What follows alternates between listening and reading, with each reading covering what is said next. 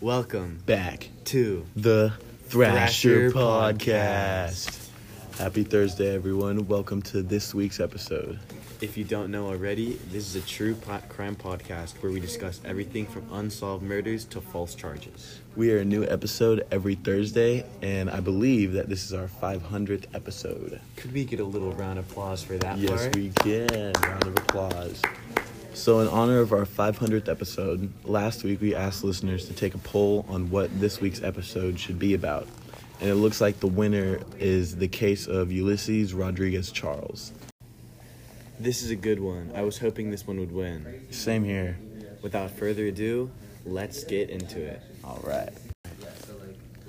So, long before our generation, on December 8th, 1980, in Boston, Massachusetts, the three women were raped, robbed in their apartment.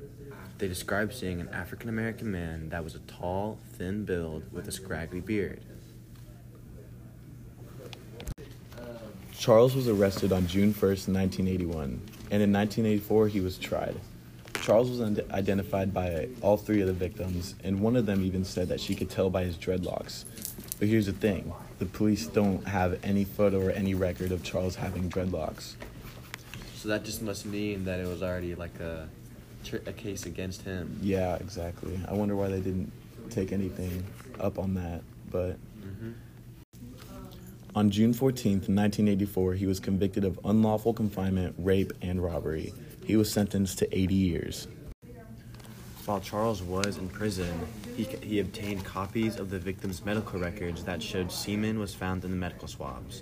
Later, he learned that police didn't get the analysis from the hospital, so they were destroyed, which just showed how much the police didn't care about the situation. And it's just unfair on his part, because That's completely unfair, yeah. that's what I'm saying. Nobody should have like that form. Exactly, especially if there's clear evidence that he, wasn't the one at least. Exactly. But fortunately, in 1999, he won a motion to have that evidence tested, and when they came back, DNA completely eliminated him from any biological evidence. So pretty much all the seminal swabs and all the DNA they found on the bed was probably either placed there, or it could have just been a faulty scan. Yeah. Because how come, like, his DNA, like, when they went back and tested it, all the DNA was eliminated from the thing. Yeah. So, that's That very, doesn't make very any sense. interesting, very interesting. Either they just didn't care enough, or they probably wanted him to be in prison, Probably tried to get him convicted. Yeah. On May 17th, 2001, charges were dropped and Ulysses was released on August 23rd, 2002. Charles filed a lawsuit and settled on $3.25 million. And he also got $500K in state compensation, so that totaled to about $3.75 million. Honestly, though, I think he could have been given a little more because he spent 18 years in prison for something he had no association Not with. spending 18 years in prison, no contact from your friends, your family. Literally. And I mean, 3.75, like, whatever, that's a lot of money. Yeah, it but is, but still. I feel like taking away 18 years of a man's life isn't even worth that much. Yeah, So exactly. It's very, very crazy. Especially for the time period and everything, because DNA wasn't a big thing up until, recent era. The technology wasn't Yeah. not nearly advanced. All they had to go was like based off like what they saw. Exactly. And obviously that can trick a lot of people. Exactly, and some people can even have wrong opinions and falsely accuse people on purpose, and at the time there was really nothing anybody could do about it other than just go by people's word, especially for like officials in the court and everything. Like if they say something, then No one's going to be like, oh, you're wrong. Yeah, exactly. And so, because if a person is, like, convicted, especially, like, back then, if they were African-American, then, like, it can completely be, like, deemed as, like, racial. Yeah, exactly. Like a racial issue. And even in today's world, stuff like that has not been solved and continues to this day. Exactly.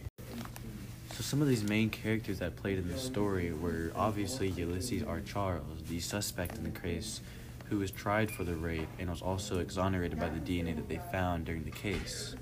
Another interesting character who plays a very big role in this case is Stanley Bogdan. A Boston police department that collected a bed sheet from the crime scene. And Charles he believed that Stanley had a personal vendetta against him, and also withheld evidence so the court wouldn't say anything. Dang. Was it ever proven that they actually withheld evidence? I mean, I don't doubt it, but was it ever officially proven?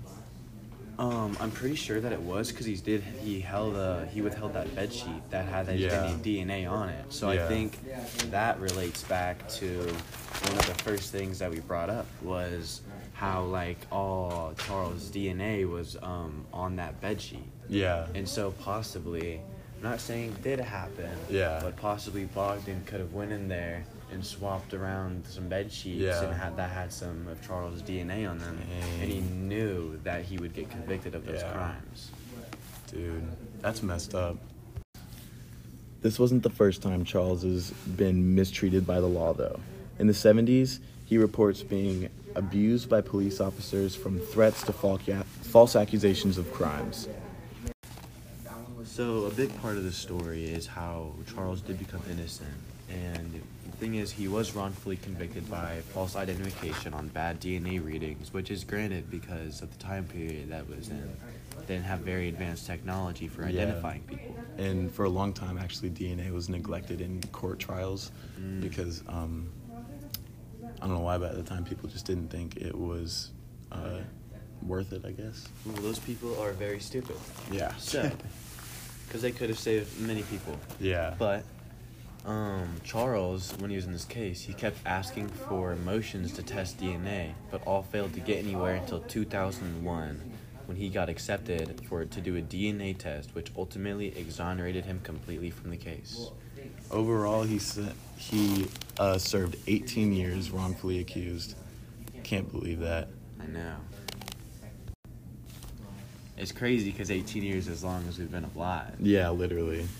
And Charles' exoneration date was on May 17th, 2001, after getting out of an 80-year sentence. Imagine he had to serve 80 years.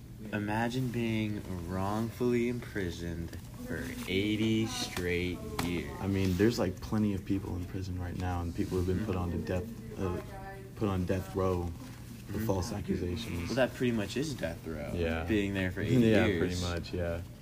And Charles also asserts that he was targeted by a police officer, which was Stanley Bogdan, who has it out for him, and also withheld that bedsheet from the case. Yeah. While I wasn't able to find any information on the initial impact of the case and what the impact was on Charles, the community, the city, etc., pretty much what I was able to find is what we already talked about, with how he filed a wrongful conviction lawsuit that was settled for $3.25 million, and then also received the $500K in state compensation. And even though the case was solved, Charles still faced deportation to his former home of Trinidad in 2009. But I was not able to find anything on the outcome of that case. So imagine getting tried for 80 years, almost serving that much, and then getting exonerated from DNA, and then going back out there, and then almost immediately getting a request to get deported. Damn. That would be just horrible. right after literally that happened. Right after getting accused of rape and robbery, gets deported back to his country across, I don't even know where Trinidad is. Yeah, me neither. I've heard of it, though, but I don't know what I'm what saying. That's either way, that's crazy. No, seriously. All right, well, that about wraps it up for this week's episode. Thank you all for tuning in to our 500th episode and everybody that's listened so far. Next week, we're going to have a new exciting case for y'all. And I do want to give a huge shout out to our pious Patreon sponsor, Miss Cresta. So Round huge of shout out applause for Miss her. Cresta. Thank you for listening. Always supporting the podcast. Oh, yeah. All right, thanks again, everybody, for listening to the Thrasher Podcast, and we will see y'all next week.